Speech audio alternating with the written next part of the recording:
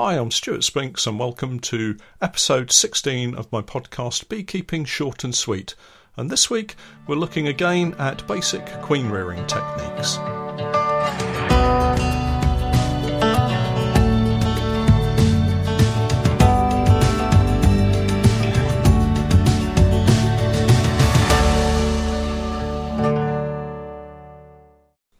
Beekeeping Short and Sweet. A beekeeping podcast for the inquisitive beekeeper with a short attention span. A beekeeper, in fact, just like me. Welcome once again to my weekly podcast, and my thanks to those of you listening via the Patreon page. I really do appreciate your support.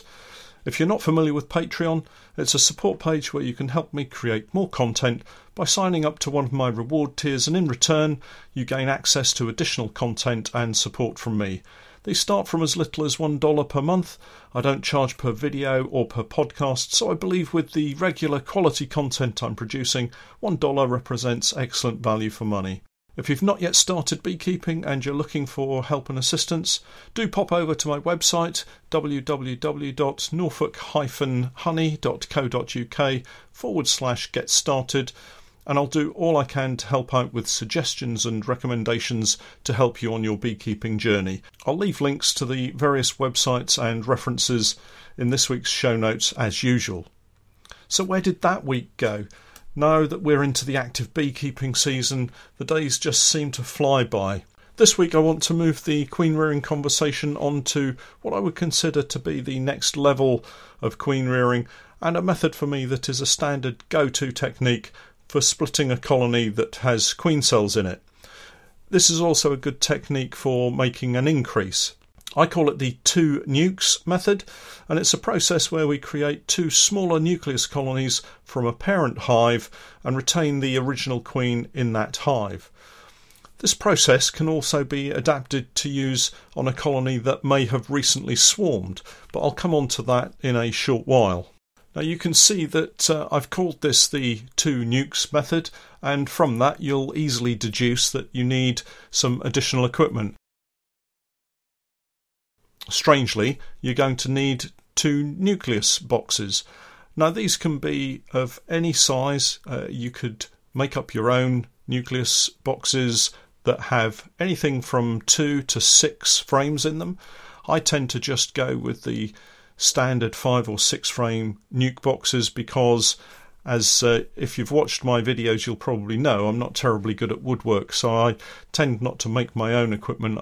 I just buy it off the shelf. So you're going to need 2 nuke boxes of some sort that will accept the same size frames as the hives that you've got. So if you're running nationals, then get national nuke boxes.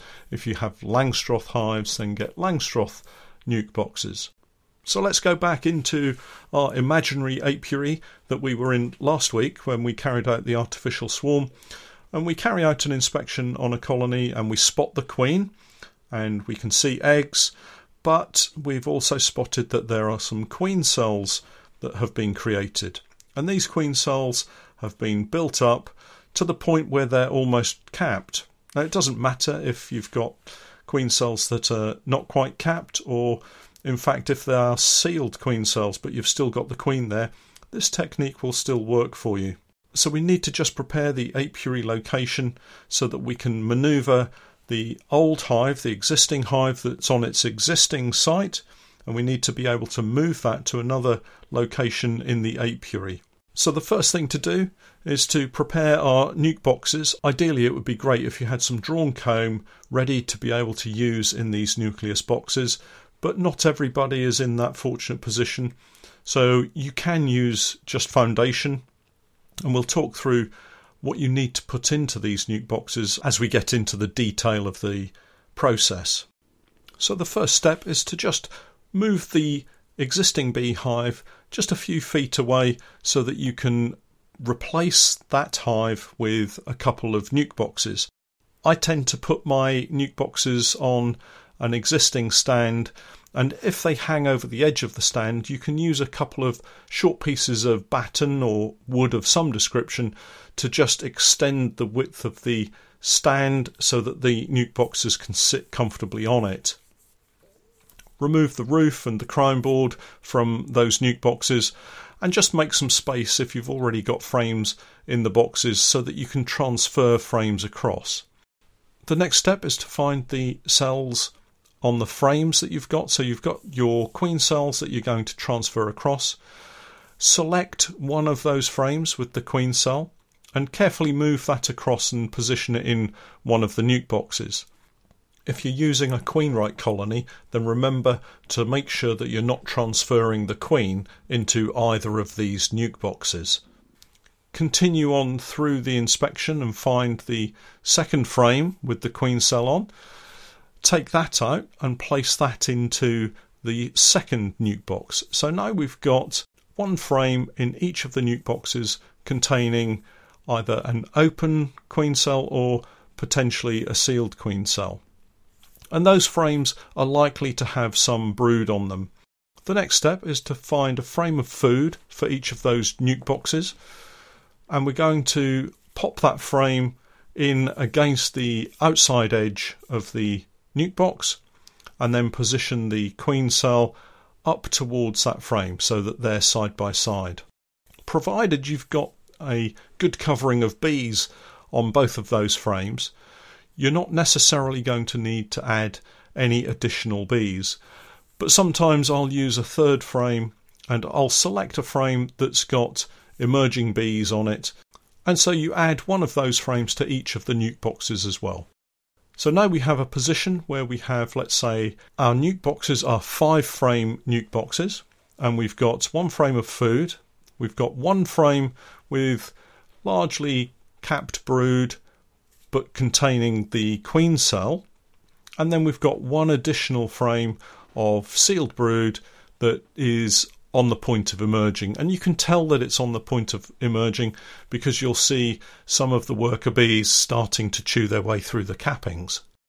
If you have drawn comb, then now's the time to fill in that gap in the nuke box with a couple of frames of drawn comb, but if not, just add a couple of frames with fresh foundation in them. Pop on the crown board and roof, and then we can turn our attention to the hive that we've removed those frames from. We need to position that hive further away from its existing stand, so find a position that's maybe 4 or 5 metres away that gives you a clear gap between the old hive and the old hive's stand position. We can now go through that colony, and if we've got the original queen in there, we can remove all of the queen cells that remain in that colony. But if that colony has swarmed, we can retain a queen cell in that colony so that they can produce a new queen for themselves as well. Add some additional frames of drawn comb or foundation and close that colony down, popping on the crown board and the roof. So let's just recap what we've done. We've moved the original hive away from its original stand position, and we've replaced that with a stand and 2 nuke boxes.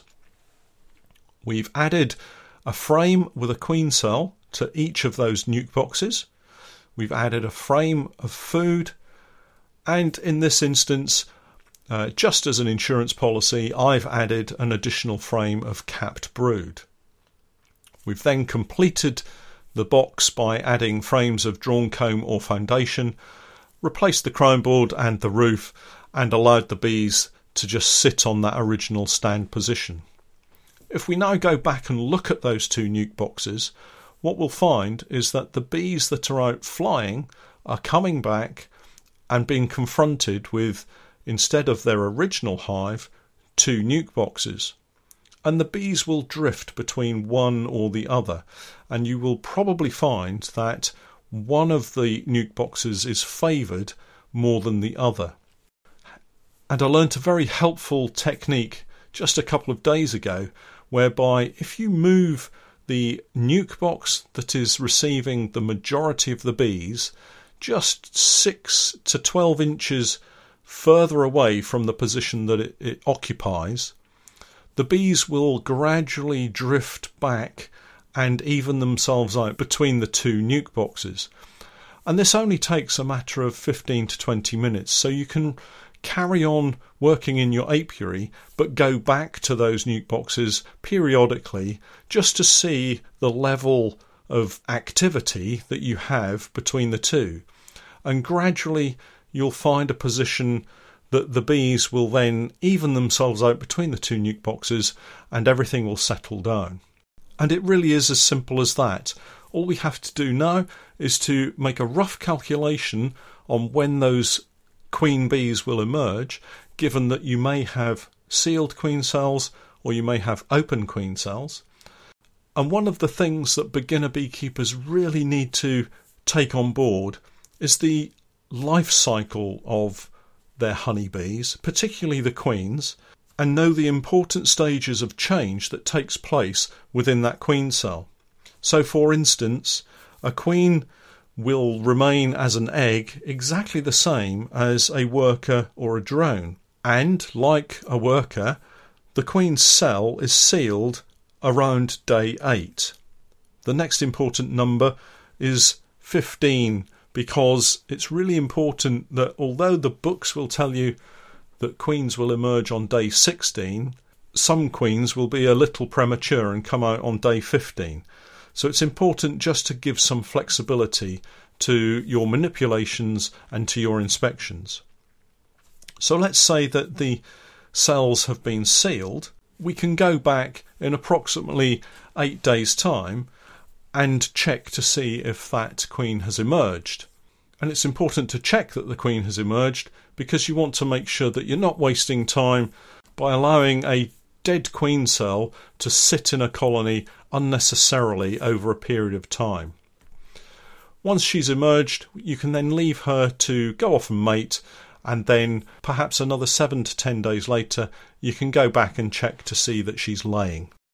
All of the flying bees from the original hive will continue to forage, but when they return they'll come back to the 2 nucs and populate those 2 nucs, thus building up the population of those 2 nucleus colonies.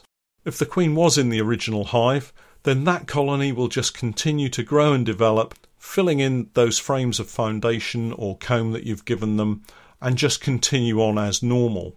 They're unlikely to swarm because you've removed all of the flying bees, but continue to inspect those as usual. So now, 2 weeks later, we're in a position where we've prevented some swarming and we have 2 new small colonies with mated queens in that you can then go on to utilise either as an increase for your apiary, or you could use those queens to replace existing older queens or failing queens within your apiary setup. So this differs from the artificial swarm in that we're creating 2 queens from 1 colony, and it's the next step in producing queens on a regular basis. Next week we'll take another look at some alternative queen rearing techniques, and we'll talk about creating queens from a queenless colony. I hope you'll give this technique a try. It's a simple method that can be used over and over again throughout the course of a season, giving you either increase in colony numbers or lots of replacement queens that you can use for your older or failing queens. Well, that's it for another week. Thank you so much for listening in, and please do keep the comments coming. I'm Stuart Spinks, and that was Beekeeping Short and Sweet.